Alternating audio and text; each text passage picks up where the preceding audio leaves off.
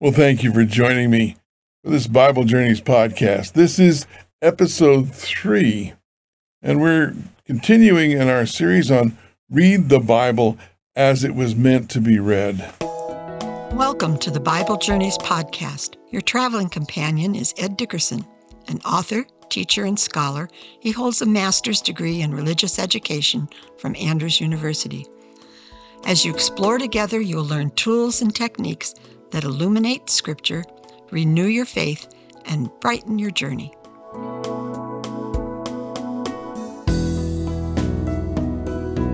We're continuing our series on Read the Bible as it was meant to be read. If you haven't already heard the first 2 podcasts or viewed them, you probably should do that. That will help you to understand why in the world I think I know how the Bible was meant to be read, and more importantly, how you know how it was meant to be read.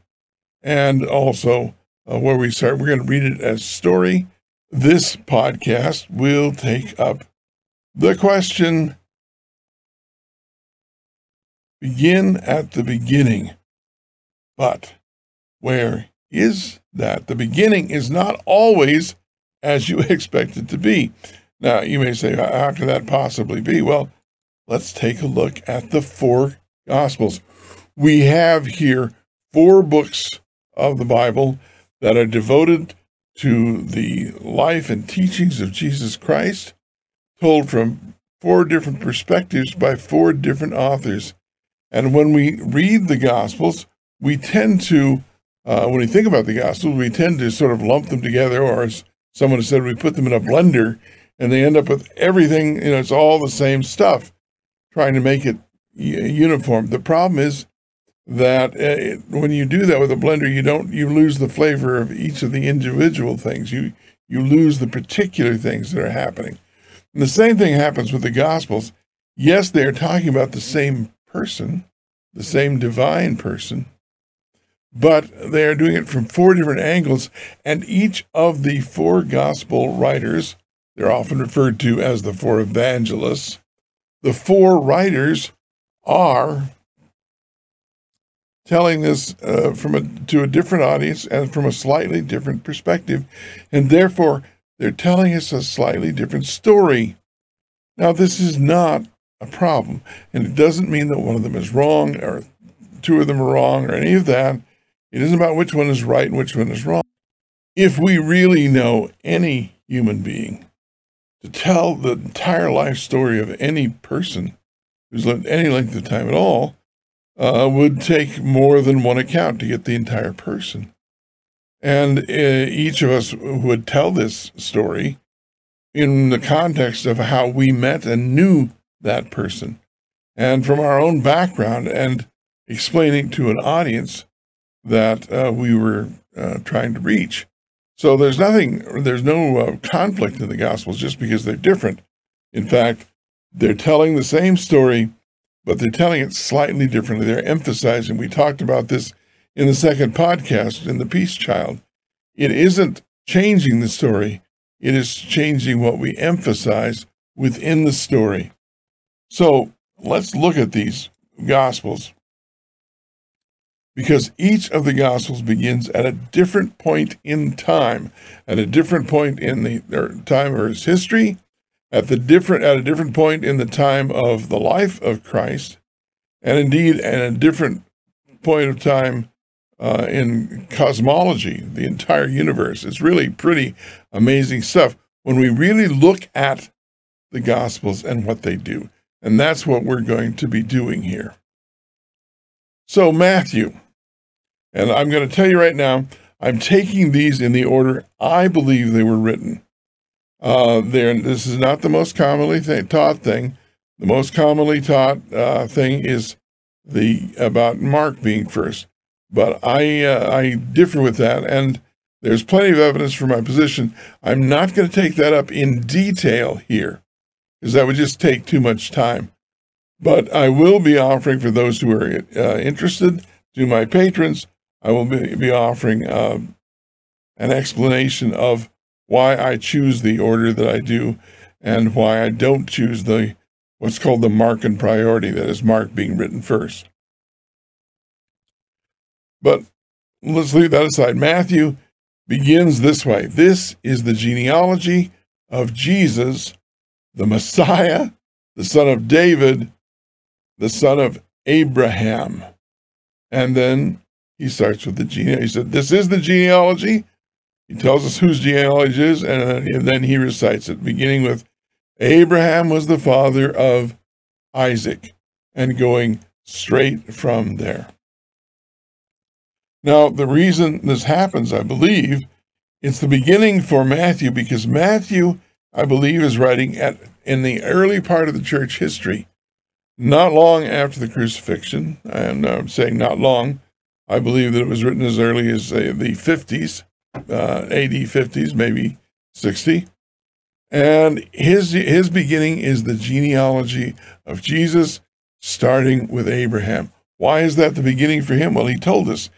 He wants us to believe that Jesus is the Messiah, the son of David, the son of Abraham.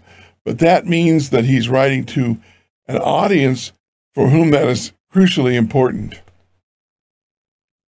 And that audience would be Jews. They want to know that the Messiah, because the Messiah has to be the son of David, has to be the son of Abraham. And so Matthew wants to establish that right from the start, that Jesus is, we might say, eligible to be the Messiah because of his genealogy. And then he goes on into other reasons why Jesus is, in fact, the Messiah.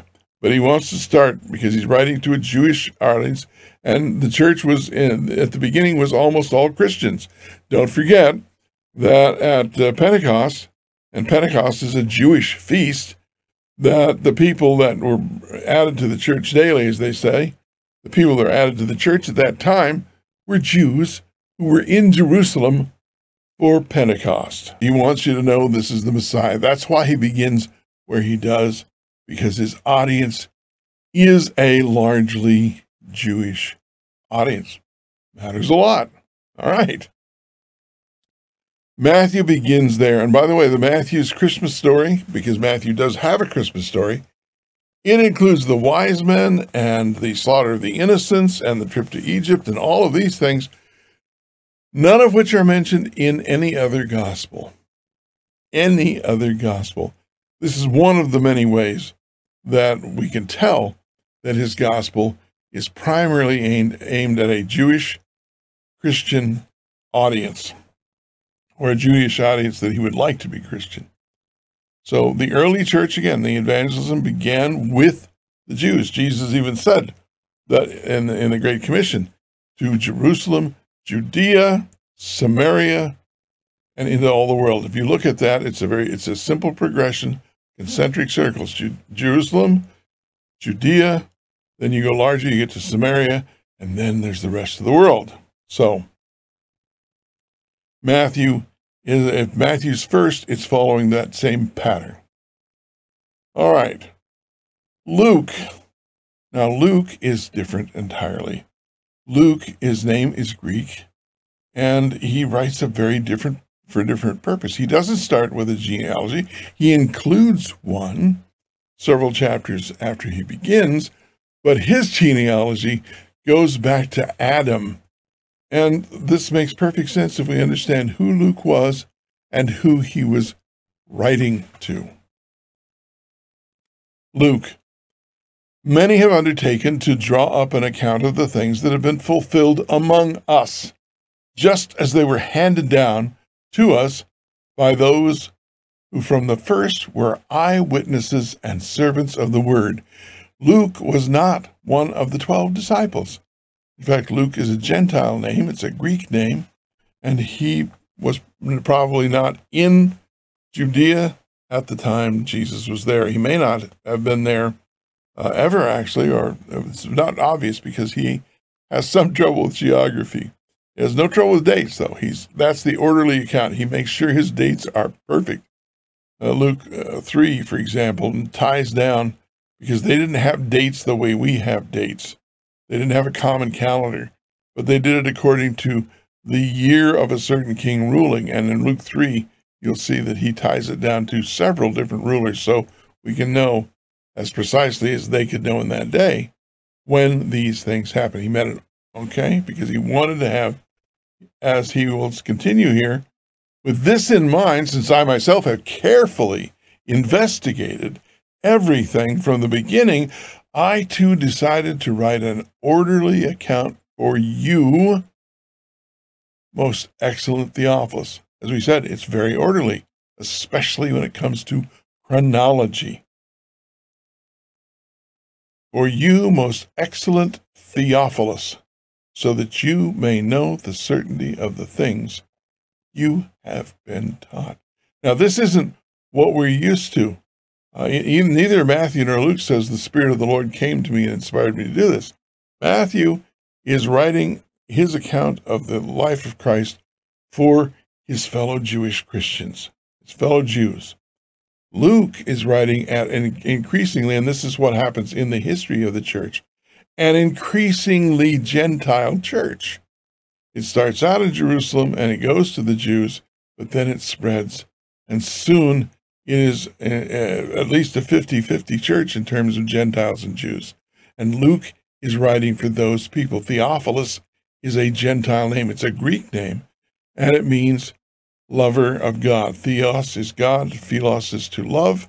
The lover of God. Now, we don't know for sure if there was a particular individual named Theophilus for whom he was writing this, or whether, as often happened in ancient times, they would write a book to Theophilus, meaning all the lovers of God, whoever loves God, all the Greek Gentile lovers of God. So that's who Luke is writing to. There's plenty of evidence in that. As we said, his genealogy goes back to Adam, because all of us, Gentiles and Jews alike, go back to Adam. And it's very common in Luke when the Greeks come late in the gospel and say, we would see Jesus, that's in Luke. And Luke does not have the kings. Luke does not have the journey to Egypt in his Christmas story. In his Christmas story, we have the shepherds. And in fact, it's very interesting because the shepherds were very low status in the Jewish economy. And physicians, Luke is also a physician, we find out. Physicians were also low in status, not like today. Why? Because back then, the doctors didn't have a whole lot they could do for people. In terms of Judaism, they were often involved with bodily fluids, which made them ritually unclean. And even the Gentiles weren't happy with all the fluids that the physicians might find themselves with. And they couldn't do a lot for you. And so people didn't like doctors and didn't want to go to doctors because that was kind of like the last stop before you were gone. And so physicians were not a high status. And the shepherds were not as well. And so Luke is one who very much understands those who are of low status in society. For example, in Matthew, the angel speaks to Joseph. In Luke, the angel speaks to Mary. So their approach is quite different.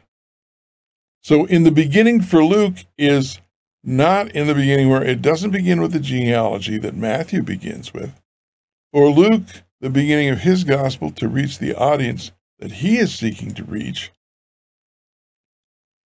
First of all, his focus is methodology. He's telling his Greek because the Greeks are logical and they're very reason-oriented. We are very Greek in our mindset, which is why we have trouble sometimes with the Old Testament and other things. We have just a different way of approaching things, but we're very Greek in that way. Very much about logic and reason. We want to know which one's accurate and so forth. In the terms of what we think of as accuracy, the Hebrews, the Jews, were not quite so interested. They would think about wholeness and take a holistic view rather than an analytic view, breaking it down. But Luke is going to do that analytic view, the breaking down. And so in order that he can have an orderly account for Theophilus, you may be certain. You can be certain because I've done this in an orderly fashion. I've done my investigation. I've placed the things in order, and you can have confidence because of that. So in some ways, Luke is a more appropriate gospel for people like me who are Gentiles, people in the Western civilization today who tend to be more Greek in their mindset. Matthew is a very beautiful gospel. It's just different. And Luke is a physician, and he's speaking to Theophilus. Both Luke and Theophilus are Greek. They're Gentile names.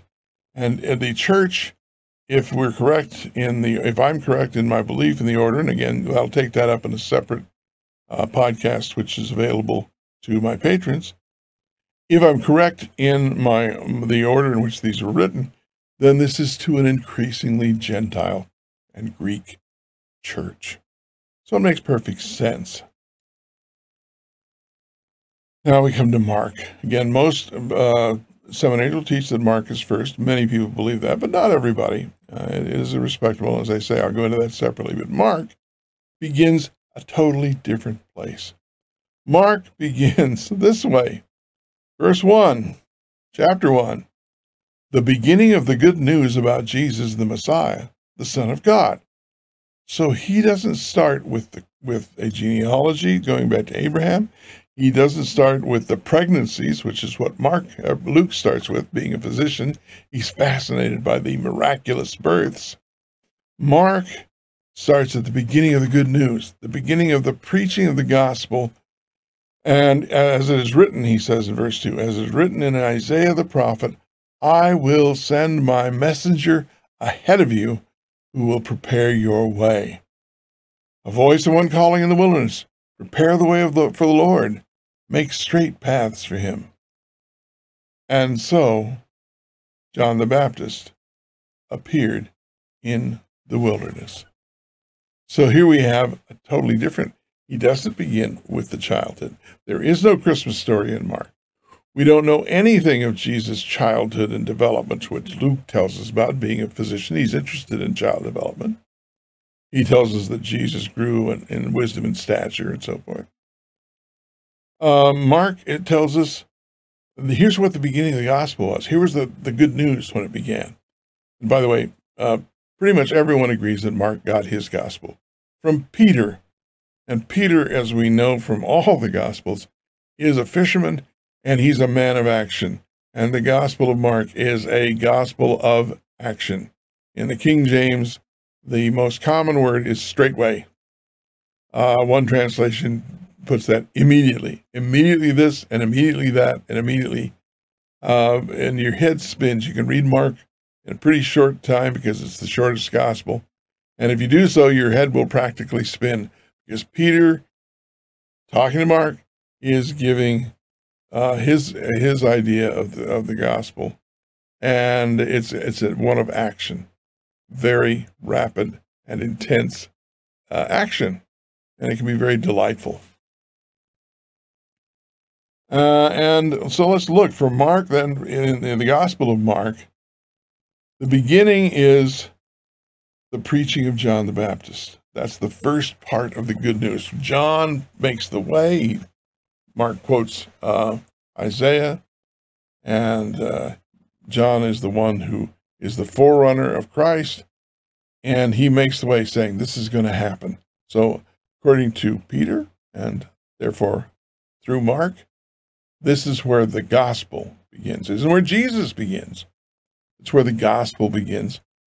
And I suspect that the reason for this, and one of the reasons I think that Mark is third and not first, is that people had the Gospel of Matthew and they had the Gospel of Luke, and there are differences.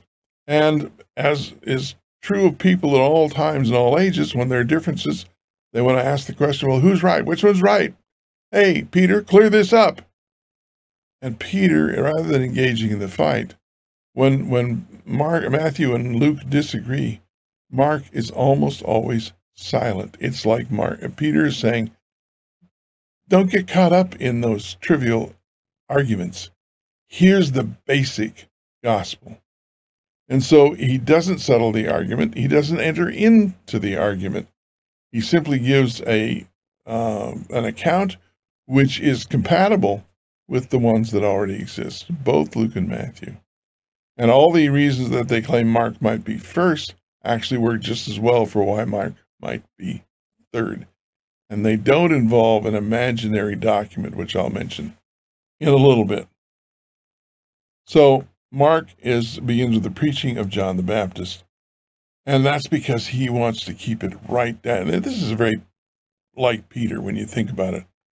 Peter is no nonsense. He's action oriented, and he's just going to give you the basics of the good news. He's not going to get involved in deeply difficult theological issues, because the gospel at its heart is simple. And Mark is the gospel where basically you see a war. Jesus is casting out demons. He's undoing the work of Satan. That's what happens in Mark. He casts out the demons, and then he begins to tear down the work that the demons have done, disease and death and suffering. And that's Mark for you, and good for Peter. Good for Mark. It's a wonderful, wonderful gospel once you come to appreciate it. His audience is a general audience. The church is both Jew and Gentile. We know this from when and how he translates the Aramaic, which is what they spoke. They didn't speak Hebrew. Hebrew was largely a language of scholars in those days, like Latin and Greek would be today, or Hebrew for that matter. The common people spoke Aramaic. And so you see that Peter avoids most of these, but he generally translates the Aramaic. He wants to make sure the audience all gets it. So that's Peter. Now we come to the fourth and final gospel, and it is final in many ways. In the beginning was the Word, and the Word was with God, and the Word was God. He was with God in the beginning. Through him all things were made. Without him, nothing was made that has been made. In him was life, and that life was the light of all mankind. The light shines in the darkness, and the darkness has not overcome it. Well, we saw that in the beginning for Matthew is the Abraham, the father of the Jewish nation. In the beginning for Luke is, on the one hand, Adam, but on the other hand, it's the pregnancies, the miraculous birth of both John the Baptist and Jesus. And again, a physician would be very interested in that. Mark, Peter through Mark, is telling us just the basics of the gospel. But John goes back before the beginning of everything. The beginning for him is the very beginning before the earth was made, because everything was made by the Word. And he begins with the Logos because this is at the end of the first century, we think. And the Logos is a philosophically rich and well-known concept. And he begins with the Logos, the organizing principle of the universe. And he says that this Logos tabernacled among us. Why? He wants to lay a broad and deep foundation for the people of his day and for future generations. We find many references to, we didn't understand at the time, but you can believe and know anyway. And that's the purpose. He tells us in the 20th chapter of John that he chose what he wrote here so that we could believe and have life in Jesus Christ. So there you are. The audience is primarily generations to come because he knows he's the last living disciple. Then that if people are going to believe, the church is going to have to transition because there won't be any living witnesses who saw Jesus. And so John is designed to help those people.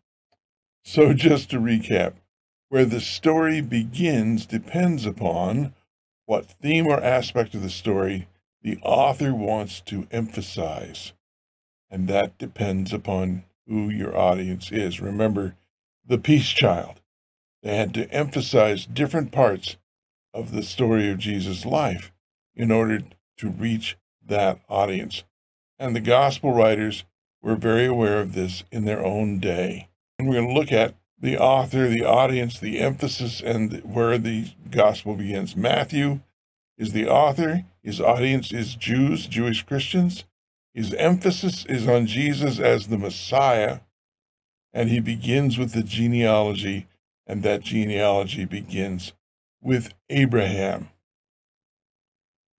Luke is a Greek and a J. He writes to his audience. He says it's Theophilus, which may be a particular Greek believer, or it may be the lovers of God who speak Greek. And he focuses on the methodology. I'm giving you an orderly account. He takes for granted that what happens is it's miraculous. Because it's miraculous, he wants to give it in a logical and airtight sort of argument. He's very much like a lawyer in our court system. And that's what Luke is doing in his gospel. Mark, I believe, writing after both Matthew and Luke. Again, I'll discuss that in a separate podcast available to patrons. Mark got his gospel from Peter, and he is writing to a church which already has two gospels and who may be feuding over that to some degree. And so his emphasis is on the basic gospel, the good news concerning Jesus. And he begins, therefore, with the preaching of John the Baptist. So he doesn't have to settle or side with Matthew or with Luke over whether it was shepherds or whether it was wise men. That's, of course, both can be possible, but he just doesn't want to get involved in that. And he gives you a very action-oriented gospel, which, again, we would expect from someone like Peter. And then, of course, there is John, written far later than all the rest of them, after all of them. And John is the author, and his audience is primarily future generations. There's much evidence for this within his gospel. And he wants them to understand you didn't have to be there, but simply by believing on the Lord Jesus Christ, you may have eternal life. And that's why he begins before everything. He wants to give a broad and deep foundation, and so that you can believe that the organizing principle of the world, the Logos, became flesh and dwelt among us. And by believing that, you may have eternal life. He's speaking to future generations. So where the story begins depends upon what theme or aspect of that story you want to emphasize and upon who your audience is. In the next episode, we're going to talk about how to study an entire book of the Bible. I hope that you will embark on your own Bible journeys where you discover the treasures of the Word for yourself.